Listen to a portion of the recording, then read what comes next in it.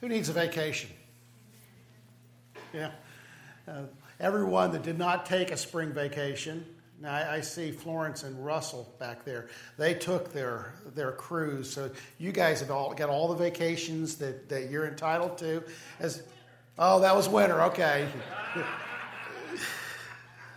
Russell tends to stay a little bit busy during the spring and summer, and with about 1,000 acres to cultivate. But vacations are nice, right? You know, I guess I've got vacation on the mind. I don't have one planned, but maybe I need to plan one. But we like to get away. Who's a Myrtle Beach person? I'm just curious. Any Myrtle Beach people? You know, Myrtle Beach is kind of that interesting place to go. If you leave from Cincinnati, you go, of course, all the way down 75 through Knoxville and through Gatlinburg, or the exit for Gatlinburg to over North Carolina, and that way to go to Myrtle Beach. But if you leave from Columbus, you go south, and then you get on I-35. And so there's highways, and then all of a sudden on 35, a lot of that's just two-lane road, and it's kind of slow going. And then you get close to Myrtle Beach, and I complain about it every time we go, and my wife tells me to stop complaining. It's not going to change it. Complaining doesn't change anything, right? But it sure feels good to do, right? And so, you know, I complain about, why don't they have a highway all the way to Myrtle Beach? And because you start going through those small towns and traffic lights, and the hardest part of that trip is the last 100 miles as you approach Myrtle Beach. And I thought about that. You know, trips are like that. You go on vacations, and you have... you'll be on highway, and you'll be going 65, 70 miles an hour, and then you'll come to these areas where you have to stop, and it seems like you're not moving at all. Every vacation's like, if you go to Florida, you go through Atlanta. Who likes driving through Atlanta? Yeah, that's like a lot of fun, isn't it? You're going, and it's 70 miles an hour, then you get to Atlanta, and it's -5 miles an hour, or wherever it is. And then on top of that, you go through Kentucky or Tennessee. Can someone explain to me, when they do road construction, is it mandated by law that the road be closed to one lane for 30 miles, even though they're only working on a quarter-mile stretch? Does anybody else question that other than me? That's kind of like trips, right? You know, and you drive over the road quite a bit. You understand what I'm saying? When we're on the road, there's times when we're making real good progress and times when the progress seems really slow. And I think that's a metaphor for life. Life's like that. There's times in our personal life where things seem to be moving very quickly and very rapidly and just according to plan. Even like in our profession, our jobs, or at school, or in our family life. It seems like everything's moving smooth and going well. And then there's times it seems like you're in gridlock, that you're in traffic when you're going through road construction. It's like that in all aspects of life. Life can be like a roller coaster. You know, you get on a roller coaster. Who likes roller coasters, right? Roller coasters are neat. Get on a roller coaster and you're going up that first hill, click, click, click, click, click, click, click, click. It's really slow. And then you start going down the hills and it just picks up speed as you go around. And life's kind of like that. It seems like sometimes we're going up the hill and sometimes we're going down the hill. It applies to all aspects of life, but it applies particularly to our spiritual life. I don't know about you, but in my spiritual life, in my walk with God, in my pursuit of God, there has been times when it seems like it's been really easy, and there's been times where it hasn't been as easy. There's been times when it seems like I'm maturing and I'm growing daily, and then there's times it seems like God is distant or I feel spiritually dry. Anybody else like that?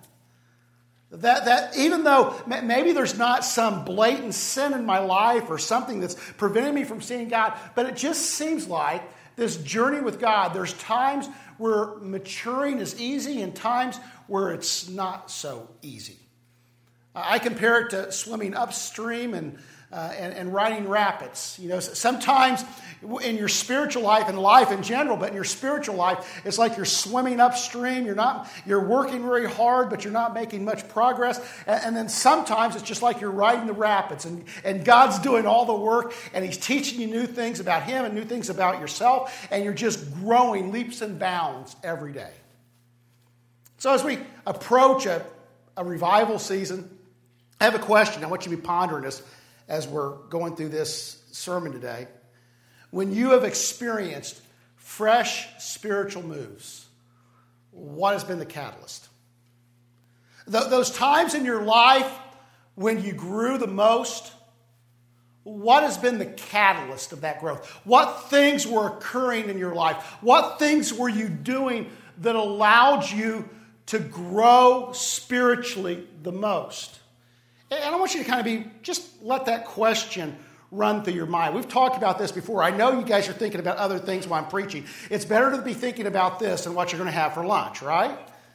And some of you are doing all three. You're thinking about, and now that I mentioned lunch, I've lost you for the rest of the sermon. But what has been the catalyst of your spiritual growth?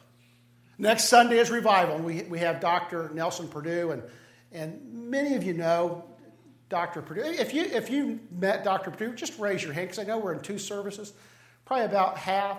In two services, sometimes it's possible not to know people in the other service, in the 8:30 service. And Dr. Purdue has been going here for many years. I'm not sure how many, at least 15 years, I believe. So he's been a part of this church for a long time. He told me, I had lunch with him Thursday, or breakfast with him Thursday. He said Sunday morning will be the 100th time he's shared with you as a congregation. He's preached to you more than I have, and I've been your pastor for 2 years. And so that's not common. You guys have long-term pastors, and you have long-term evangelists also. And so I'm excited. Dr. Purdue is one of the most intelligent men you'll ever get to meet. He's a spirit-filled pastor, a spirit-filled preacher, and you'll enjoy hearing him speak, and you'll want to come out and hear him speak. But I looked up the word revival. And the word revival means restoration to life, consciousness, vigor, or strength. And so all these things are occurring. And in a revival, we're looking to be restored in our spiritual life. And hopefully that's an ongoing process, but it's a particular season where we're stopping and asking God to move fresh in our lives. All of us need this to a degree. We want this. We want to be restored. We want to grow. But I want you to know that restoration takes preparation. Can you say that with me? Restoration takes preparation. It doesn't just happen. Those of you who are handymen, or those of you, if anybody ever repurpose things or restore things, if you're a furniture restorer, if you work on cars, if you work on equipment, whatever you do, if it's a process of restoration, takes preparation. So you don't just all of a sudden start restoring a desk, but you get the products, you figure out a plan, and you begin to restore. It works with cars and whatever, and it works in our spiritual life. If we want to be restored spiritually, there takes a level of preparation. If we want to be restored in relationships, there is a preparation that must occur in that circumstance. In our careers, all these areas, there has to be some preparation, and it applies to our spiritual lives as well.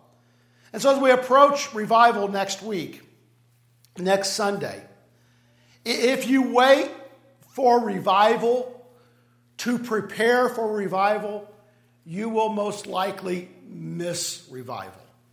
And so if in your mind, if in your will, you're saying, yes, I want to be restored. I want to have a level of new life in my spiritual life. I want to see God move fresh in my life. If that is your desire this morning, you cannot wait until next week to begin the process of preparing for that to happen. We need to begin now. We need to begin in our prayer life and considering what's going on in our lives. So what does it mean to prepare for revival?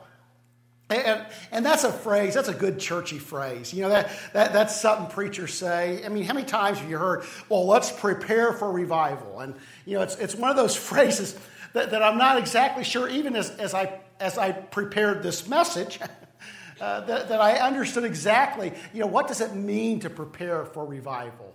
Like when we say, okay, let's prepare for a dinner party, we know what we need to do, right? To prepare for a dinner party, we need to clean our house, most of us. We have to go buy food. We have to prepare the food, all these things. So, you prepare for things and you understand. But what does it mean to prepare for revival?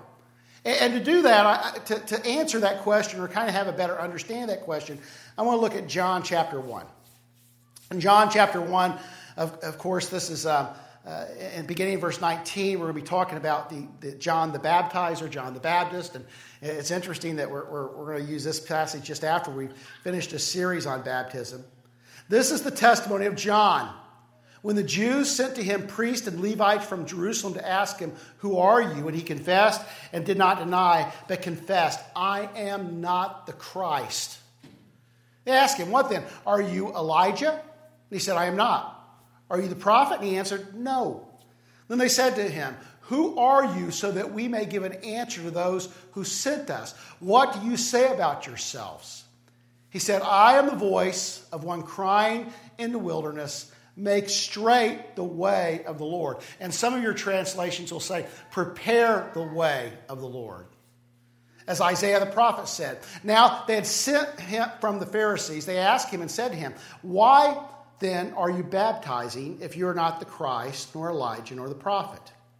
John answered them, saying, "I baptize in water, but among you stands one whom you do not know. It is he who comes after me, the thong of his sandal I am not worthy to untie." These things took place in Bethany beyond the Jordan, where John was baptizing. So what do we learn from this passage? Well, John very clearly says, "I am not the Christ." And Christ is the Greek word for Messiah, the anointed one. The Jews were waiting for someone to be their king, their Messiah, their leader. And John's saying, "I am not the Messiah. I am not the Christ. I am not the anointed one. I am not the one you're looking for. But I have been sent to prepare the way for the anointed one, the Messiah, the Christ, the one you're waiting for." I want you to imagine, in the language he's using, it says, prepare the way for the Lord, prepare the way for the king. And in ancient times, when the king would come into town, they would make the way easier for him. Let's make it contemporary. I want you to imagine, and in this political age, I understand that when we say president, everybody will have all sorts. So I want you to imagine your favorite president of all time, okay? Everybody do that? I'm still trying to think of one. Abraham Lincoln, okay. So imagine your favorite president of all time is coming to Marysville, Ohio, and he's going to speak at the courthouse. What would they do? He would come up, probably come out of Columbus, and we'd come up 33, and we decided in the first service that he'd probably get off on 36 and go across 36 past the Burger King. Maybe he'd go through the drive-thru and get a Whopper or something, and then go on down 36, or we'd probably stop at that donut place by UDF, right? Best donuts in town. And so he'd keep going down 5th Street, and he'd go through the downtown area and probably circle around the back of the courthouse, and then there'd probably be a waiting area. Then he'd come out from the courthouse and speak. Those roads. Do you think he'd hit traffic lights like the rest of us? No. Do you think there'd be any traffic on those roads at all? No, they had blocked these roads off, so it was just smooth sailing. That he could just come in quick and easy. There wouldn't. I have a feeling they would even repair the potholes in the road, right? I guess depending on the president and the political powers that be in this county.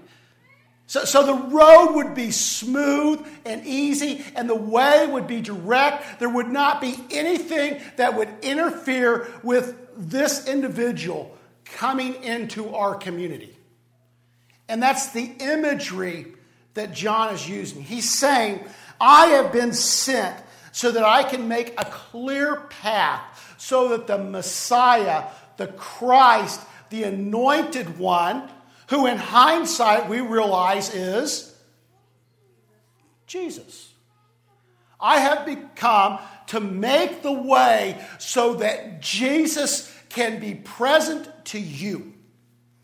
That Jesus Christ, Christ is not his last name, that's his title, Jesus the Messiah, Jesus the Anointed One, Jesus the Promised One, Jesus the Christ can be present to you. And then the synoptics, and understand that there's 4 gospel accounts. There's Matthew, Mark, Luke, and then John. And John is a more philosophical, theological oriented gospel. John is less concerned in writing his gospels with setting out historical facts in a timeline or even giving us historical facts in a certain way, but he's more interested in giving you a philosophical, theological understanding of who Jesus is. John is probably written many years after the synoptics, and so most of the people had this pretty clear idea of the facts of Jesus, and John is now taking those facts and trying to give us a theological understanding of what God has done through Jesus Christ. The synoptic gospels, Matthew, Mark, and Luke, include this phrase in John's description. They say, the Christ, the Messiah, will baptize you with Holy Spirit and the fire. And fire. Holy Spirit and the fire. And fire. Why am I trouble saying it? Will baptize you with the Holy Spirit and fire. In other words, what John is saying is, I am making a way so that you can be present to Jesus Christ. You can be present to the Anointed One. You can be present to the one that's been sent by God. And he is going to do this work within you through the Holy Spirit and through fire to change you from the inside out. Jesus is coming to bring true life change. He is coming to transform us from the inside out. Now the Jews who had an understanding of Scripture, I believe, would see this very clearly portrayed in the Scripture, because God is continually talking about the need for a new heart, that we be changed from the inside out. You don't need to be conformed into a pattern of Christianity. To be a follower of Jesus means that we are allowing him to live within us and change us from the inside out. That's why it's never about rules, but it's about relationship, because the relationship is where transformation occurs. And if you're still living just in this rules understanding of your spirituality, you're missing the dynamic understanding, the dynamic power of transforming power of Jesus Christ in your life. He has come to transform us. That's what I love about Romans 12, 1 and 2. And it's my life verse, and so I use it quite often. But Paul contrasts. He says, don't be conformed to this world, but be transformed by the renewing of your mind, so that you can know what the good and perfect will of your Heavenly Father is. In other words, that God is trying to do something within us that we can't do through the structure of religion, that through this world's power we can't do, but God, through the power of his Holy Spirit, can. Prepare the way. I'm preparing the way, this is John, so that Jesus can be present to you. So that when he comes, you can see him, you can hear him, you can respond to him, and you can experience his transforming grace. So what's the point? True change comes in the presence of Jesus. No other way. You know, I love all that we do in our church services. I do.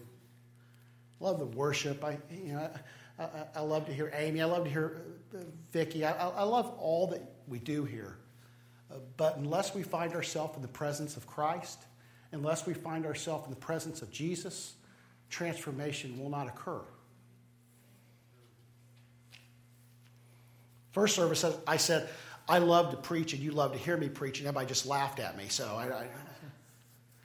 I love to preach, and you know, I think it's an important part of what we do, that we stand and we open the Word of God and talk about this together. I don't like that preaching is such a monologue. I wish, and in my mind, I've always thought, man, is there any way? And that's why you have your notes to kind of respond. You know, there's questions. Some of them use them in small groups, and I know people that take them and use them kind of as private devotion times. And so, you know, the ideal of sermon as monologue is, I don't like that. I wish we could be more conversational in our time together, but it's kind of difficult when you have about 150 people in a room trying to have a conversation with everybody, right? But I hope you think about these things and talk about these things. The worst thing that could happen at the end of a sermon is at the end of it there could be a period, paragraph, page over, done. Right? So, see, I hope what we do in here is just an opportunity for us to think about these things and talk about these things. I hate it when I talk to, I won't go. I hope that somehow when we gather, this isn't the end of the conversation. I read this week, somebody said that preaching without preparation is just performance. And I think that's true, but as I thought about that little statement, and I thought about our time here, preaching without the presence of God, without the presence of Jesus, is just performance. See, when we gather in here, if we do not encounter Jesus, we've missed the whole purpose. And truthfully, I want you to understand, the worst sermon, the worst singing, Christ is still here. So don't begin to equate style or performance with presence. Because when you gathered in this room, where 2 or 3 are gathered in my name, I will be in their midst. There is that promise, and I believe God is true to his promise. And so if God is here and we are God's people filled with his Spirit, that means that Jesus Christ is present here. So oftentimes the problem is not that Christ is not here. And I've heard people say that. Christ is, the Holy Spirit's never present in that place anymore. Well, if the Holy Spirit indwells you and the Holy Spirit's not present in that place, what's that say about you? If we are filled with God's Spirit, and if we've gathered for the sole purpose of worshiping him, he is present. And so oftentimes, it's not God that's not present, it's us that's not present. Our eyes are not open. Man, I better get back up here to my notes, or I'm going to get in trouble, Eric. Jesus says to Nicodemus, he's talking about the kingdom of God and seeing the kingdom of God. And Jesus says, words to this effect, you have to be born again to see the kingdom of God. Look it up. That's what he said. You have to be born again to see the kingdom.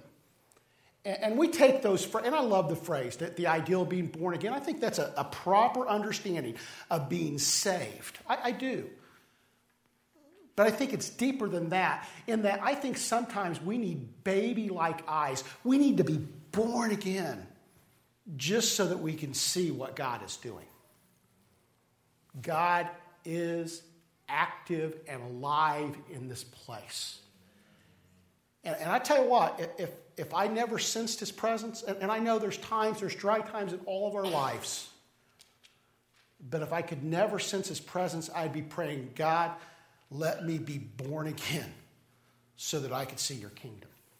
See, all these things we do, reading the Bible, singing songs, serving, giving, loving, all these things we do, we we are only effective to the point that we allow these disciplines, these habits, to place us in the life-changing, transforming presence of Jesus Christ. That's the only thing that makes a difference. It's, Bible study without the presence of God is just study. But Bible study in the presence and the power of the Holy Spirit, God can transform us through the Word. I love reading your Facebook post because sometimes they're embarrassing, and I know what I have to preach on. Jesse, I read yours this week talking about the Word of God. That's the Holy Spirit at work through the Word of God in your life, transforming you through the power of the Word. There is power in the Word of God through the power of the Holy Spirit. And that's the significance. Oh, man. Can I have more time? No. That was kind of half-hearted. Amen. Yeah, man. That is the power of 2 or 3 gathered with the Word of God. You realize that. Jesus says, where 2 or 3 are gathered in my name, I am in the midst. And so gathered with other peoples, other believers around the Word of God, there is something unique that occurs in the midst of that. And if you're not part of a small group, if you're not in a Sunday school class, if you're not gathered in God's Word around other folks, God's Word is effective however we read it. But I want you to know that there's something significant that happens when we gather with other people around God's Word. It is a communal book. It is meant to be read in groups. It's not just meant to be read in private. As a matter of fact, for centuries and centuries, it was never read like that. It was read to groups of people. And it's in that community, as you gather around the Word, that the Holy Spirit is present, and He takes that Word and He just transforms it. I've got good news for you today. Jesus is available to us when we make ourselves fully available. I believe that. And I don't understand. I mean, I understand the history of revival. And I understand, there's some that will suggest that, God sends revival when God wants to send revival. And maybe that's true. I don't know. It doesn't fit my Armenian view of God. It just doesn't. See, I tend to believe that when we seek Him with all our heart, He will be found. I tend to believe that when the Scripture says, behold, I stand at the door and knock. If anyone opens the door, I will come in and sup with them. I tend to believe that means that if we will just open our eyes to what God is doing and make ourselves fully available to Him, that God will be present in our midst. And in His presence, there's revival.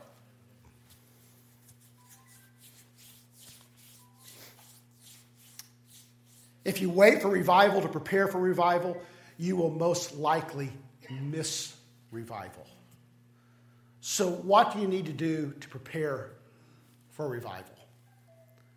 Cuckoo. I like that. That was the best one yet. Aren't you glad you can come to a place that in all these things we can still laugh? This isn't a heavy place, folks. This is a place of joy and laughter. It's a time, this is a place we can cry together, sure. But man, if this is not a place of laughter and life, then it's not much of a church in my perspective. After revival, the revival series, we're going to do a series called Pressure Cooker. And some of you participated in the survey of the life pressures. And so that will start April 17th. And I've been working on what do we need to do in that series? What, all these things that cause pressure, and what's the center of the series. And actually, I'm even meeting with my cousin Patty. She's a psychologist and she deals with a lot of stressed people. And we're going to talk about this a little bit and ways that pressure affects people. And as I've studied this week and I've prayed, the thing that has kept coming back to me is, as we think of revival, is Sabbath. See, God put in his commands in the center of our lives this ideal that in the midst of it all, we are called to stop and rest and wait on God. And that somehow in that stopping and waiting and resting and waiting on God, that we can realize that everything doesn't revolve around us, number one, that I can't do everything on my own, and I need God to intercede and be part of my life, and God wants to be part of that. And so there's this rhythm of life and where we stop and say, God, speak. And we live in a world where Sabbath is foreign. Amen? This past 2 weeks, we moved in this house, and it's been crazy. Terry's been lugging furniture up and down the steps, and I've had to watch her do that. It just made me so tired. But for 2 weeks, all I've been worrying about is getting stuff in the house and getting stuff out of the old house and, cleaning carpets and cleaning up where we left so that, maybe I can get some deposit back and all that kind of stuff. And so I've been stressed out over that. And it's been my sole distraction. And I thought about that. And for 2 weeks, I want you to know I've been distracted.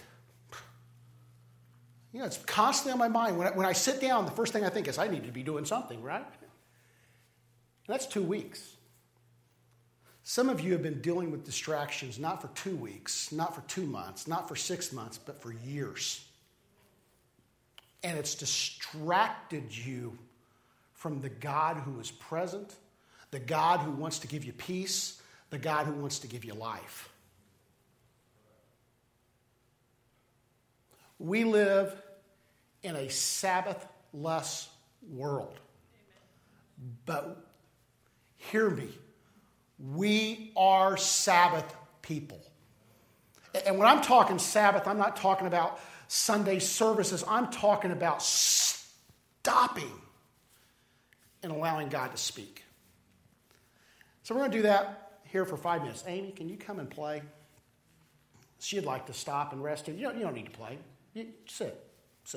We don't need music because you'd like to sit. You want to sit too, don't you? Well, honestly, folks, you think pastoring, we can become so consumed in the ministry that we never stop. Amen. So in the silence, can we do this without music? Can God speak without something playing? I'm going to give you 5 minutes and just to pray, just to listen to God. Is there maybe there's a relationship that needs to be healed? Maybe there's an attitude that needs to be confessed. Maybe there's something you need to do to prepare your heart for God to move.